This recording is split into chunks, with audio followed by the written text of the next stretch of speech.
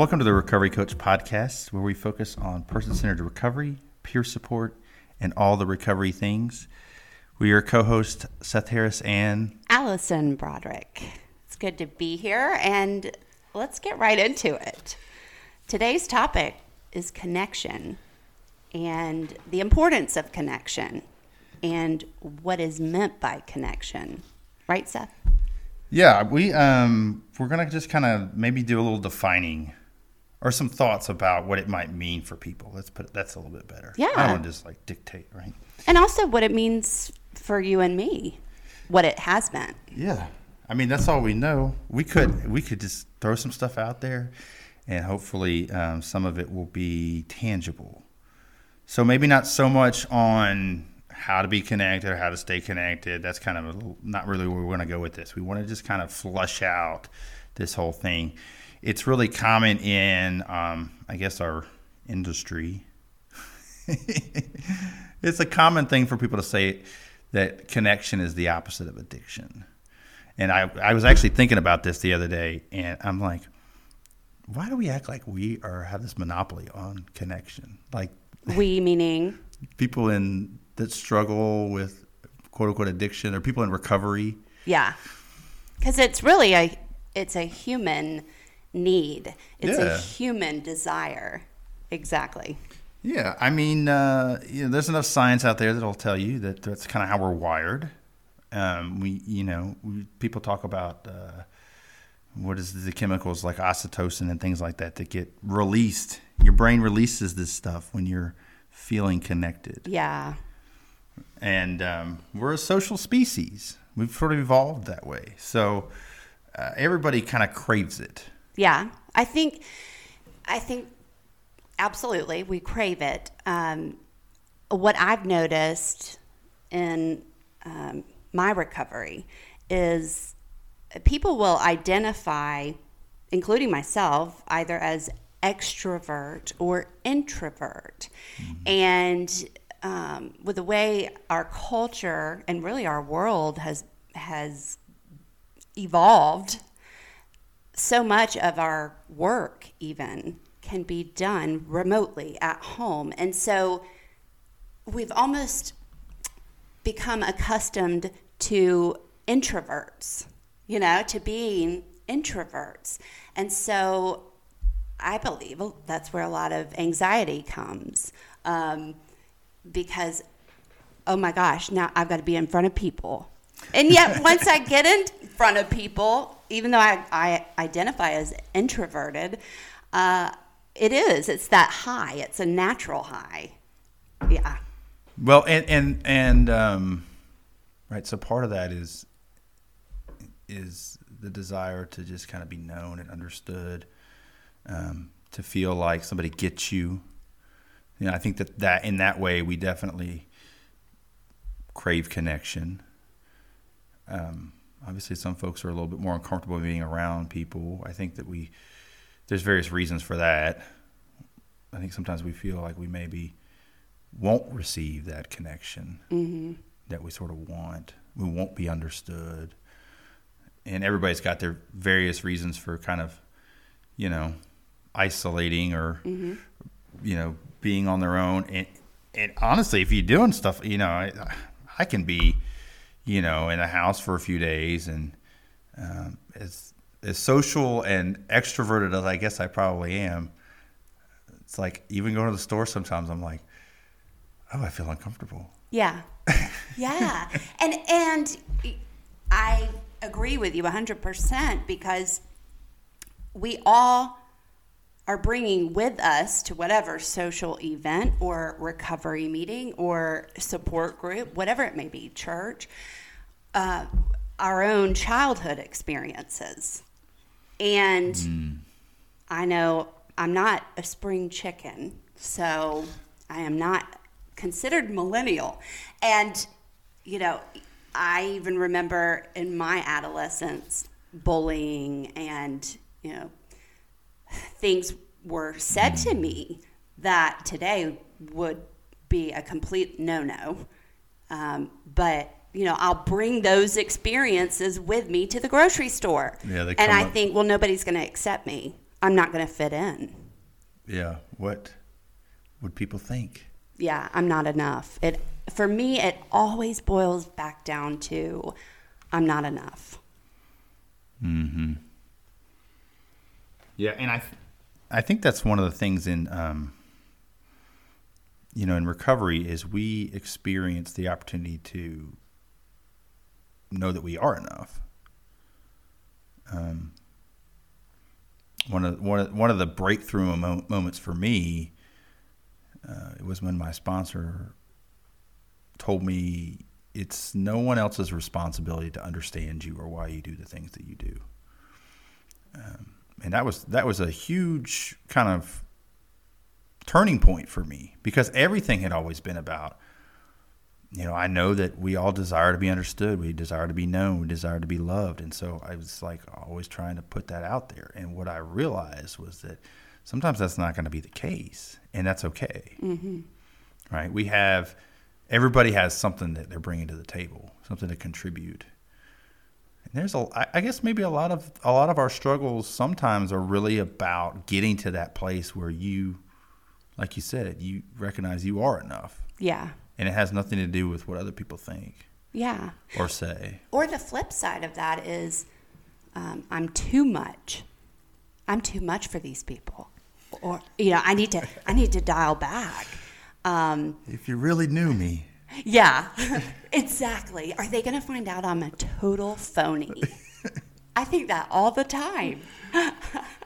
But I kind of own my phoniness now, I guess. Yeah. Yeah. Well, I'm probably I'm up there with the people that love the bad jokes, but I always say, well, if you're not laughing, then I'm sorry, you're just going to be missing out. Yeah, that's true. It doesn't matter to me if you laugh or not, because I think it's funny. Because I'm laughing at me. My son said something. This is just a little side note. But the other day, it was his birthday, and I took him and my stepson to a restaurant for breakfast. And I had said something, and I was laughing so hard. And my son, 18, he looks at me and he goes, "Mom, I think you are the funniest person you know." He didn't realize that was a great compliment. I was thinking he was going to say, "You're the funniest person I know." Right. Thank you for affirming what I always thought. Yes. But, the connection piece, for me at least, it took time. Mm-hmm. It took time to, first of all, be connected without being drunk. Mm-hmm. And then once I started to familiarize myself with what that felt like, then I started almost returning to that little girl inside of me.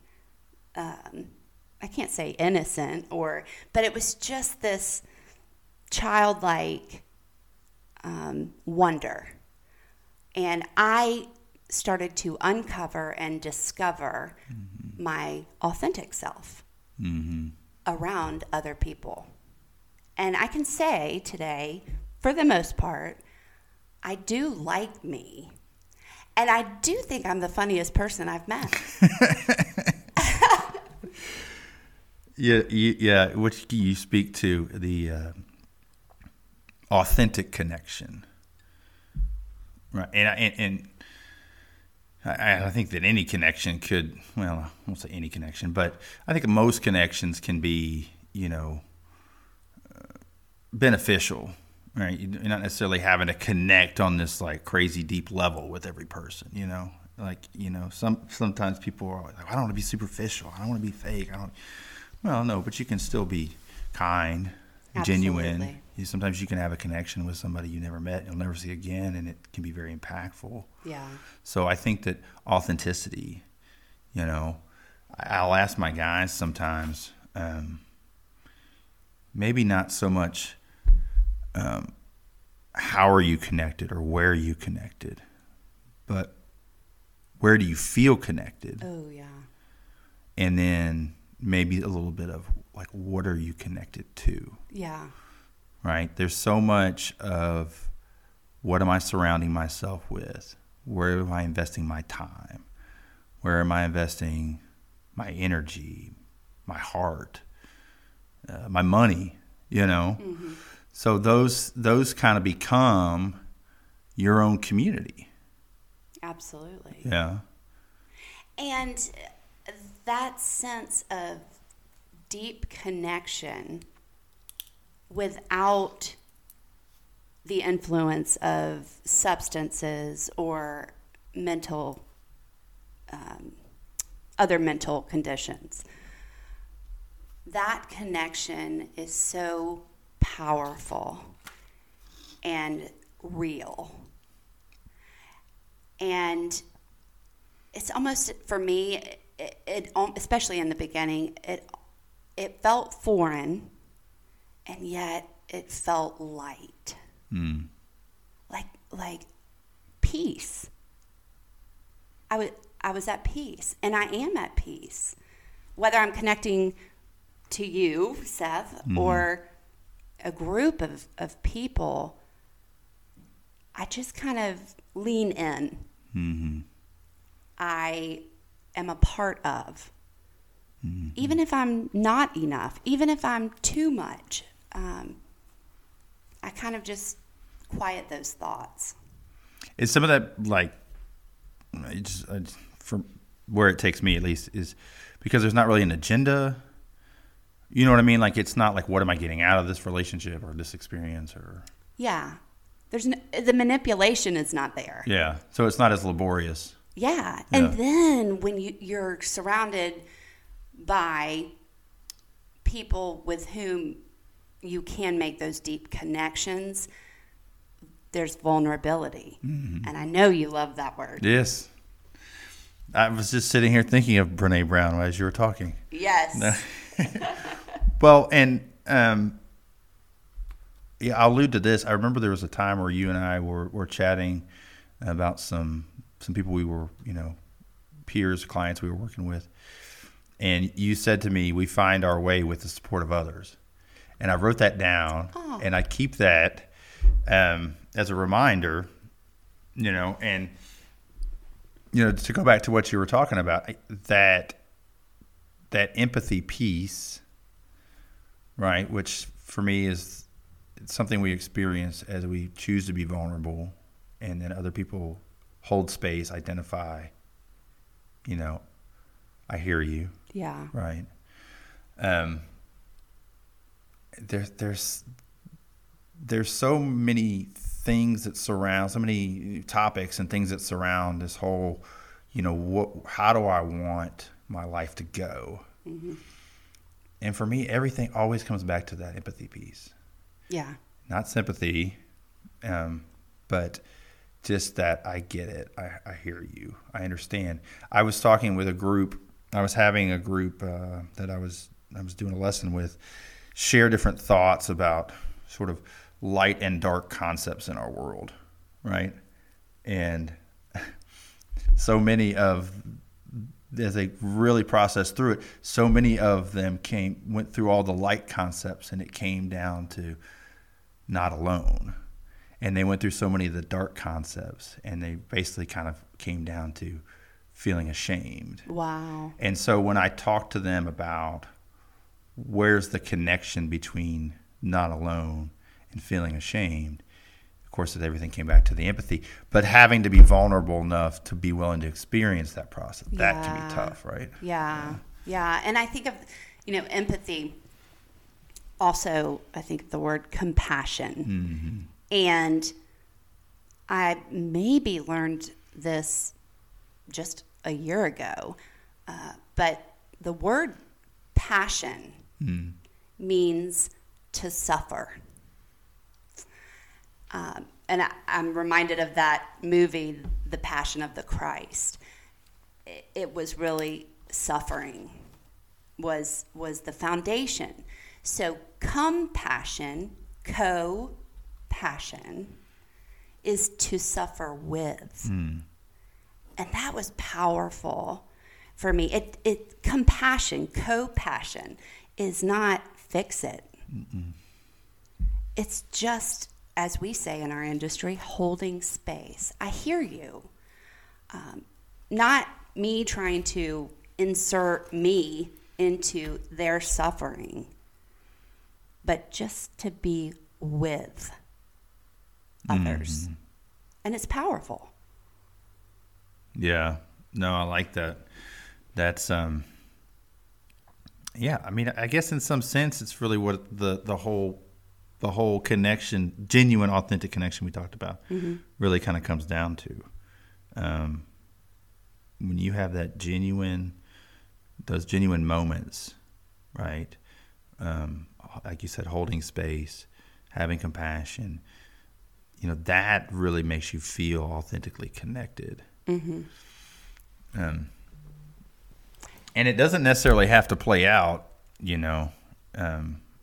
the same for everybody, which, we can kind of save that for another time, because I'm already going to like how you can feel connected to lyrics of a song, or like a book or a movie, or this will be to be continued again. But I will, it's interesting. I will actually allude to a song lyric, because there's a Gnarls Barkley song, which I think the name of the song is "Who Cares," and the lyric says, "Everybody is somebody, but nobody wants to be themselves. So if I really want to understand me, I have to talk to someone else." Yeah. Oh, yeah. And to me, and I'll show guys like this example in a lot of ways, but the irony is like self-awareness and a sense of who you are and how you want to live your life. In a lot of ways, you have to learn that from spending time with other people. Yes, and not only that, it's the reason we say in recovery, stick with the winners. I find certain individuals who have what I want, because I'm so brand new in the beginning of recovery. I don't know what I want. I want more alcohol. It's my solution. It's everybody else's problem, Yeah. So I had to cherry pick almost certain individuals, women for me, who had what I wanted. And what they had was something no money could buy. And I loved what you just said, and I want to go back to it. When you were talking about the lyrics of the Gnarls Barkley song, I heard it once, the word intimacy. Intimacy is really into me, I see. Genuine intimacy. Genuine intimacy. Right. When I'm genuinely connecting with another individual, I can see a piece of me through them, which I believe is the sunlight of the Spirit. And it's not, we don't push any belief system on anyone. So higher power, universe, God, sunlight, whatever it may be. But the Spirit is greater than me. I could not quit my old behaviors of addiction and codependency and binge eating. I couldn't do that alone. And that's what this is all about. That I can't, we can. Oh, yeah. I can't, we can. That's so true. I when I teach the steps, I will allude to the Chuck Chamberlain diagram, which is in the book A New Pair of Glasses. And you're talking about the steps, 12 steps. 12 steps, excuse me, yes. And in that diagram, it shows essentially a stick figure on one side of a line, which sort of represents a wall, if you will. And on the other side of the line, on the other side of the wall, is a circle that essentially represents the universe and everything in it. So this stick figure would be me, and I'm separated from everything else. And in his interpretation, the wall is actually my ego, my self-centeredness. But he also defines it as the conscious feeling of being separated from. Mm-hmm. Right. And so the idea is that we actually desire for that wall not to be there, for that feeling of separation to go away, and for us to be in unity and connection with other people. Maybe some people interpret that as, being a part of what's going on is a way of being fulfilled or having some kind of fulfilling life. But yeah, I think what you said, that we don't get to where we're trying to be in recovery, in overcoming our struggles, no matter what they might be, on our own. Right. And we definitely need to tap into something that's greater than all of us, I think. That's most people's experience, which the collectiveness. Oh, yeah. Of the community can be that. Your higher power. I think in some ways it is. Even if you have a defined higher power, most defined higher powers are pointing to ways in which you are all supposed to be connected. Yeah, I do believe that we, as a human race, are designed for connection and for community. Now, it doesn't mean that there aren't moments where I am craving desperately to be alone, and I call that solitude. But there's such a difference between isolation and solitude. Mm-hmm. No, I like that. I hadn't thought about that perspective, because it is true. There's there's a lot of benefits to alone time. Yeah. And the self-care, those kind of things. A lot of people don't, just to kind of allude to some New Testament stuff, and it's like the parts of those readings that a lot of people skip through is the many, many occasions where it says, and Jesus went to be alone with Yes. them. Right? There's a book title. I don't think I read the book. That's all right. But I do remember the title. And it's A Quiet Place of Rest. It's important to become comfortable with the solitude and become comfortable in connection. So for me, the solitude feels like rest. Mm-hmm. The isolation feels like I'm keeping secrets. Like busyness. Yeah. It can be that. Yep. Yeah. It's burdensome sometimes when we try to do it on our own. When we don't have the answers, we're not feeling quite right, and we don't know where to go for that kind of stuff. I mean, that's heavy. Yeah. Well, and I've heard it said before, the most dangerous place to be is inside my own head.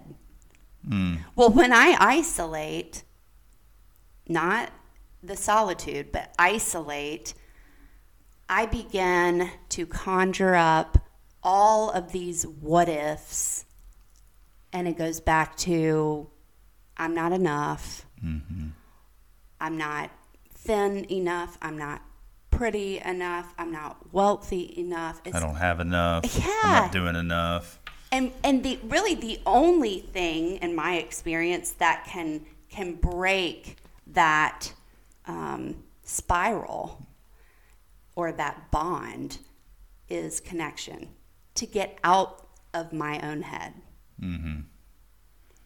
Yeah, and there's a genuineness to that too, because I can tell myself anything, and I can get stuck into believing, if I don't have someone that I'm bouncing life off of, Mm-hmm.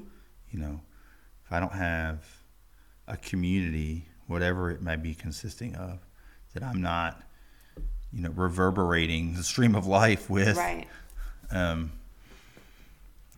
It can lead to all kinds of things in terms of self-centeredness, depression, delusional thoughts about who I am and what this thing's all about. Yeah. We can get misdirected pretty quick. Oh my goodness, yes. I do have a good example.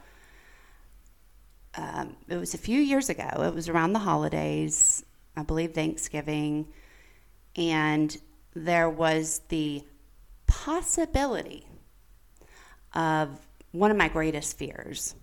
And at that time, it was that my son, who was, I believe, maybe 15 at the time, was now at an age where he could make the choice to live with his dad. And it really was inside my head where I had thought of all these scenarios and all of these what ifs. And I chose to believe all of it.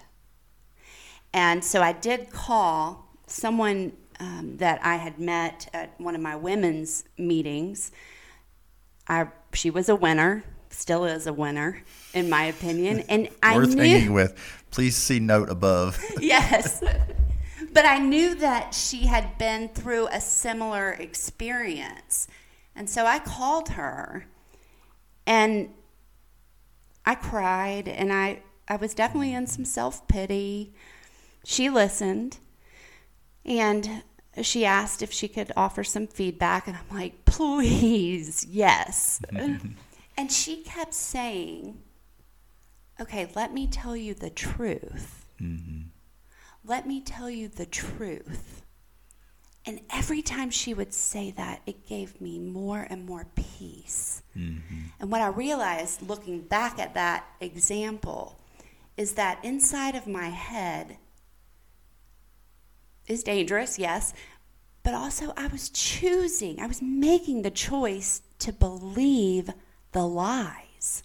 And I needed her in that very moment to keep redirecting me to what was true. And I didn't drink.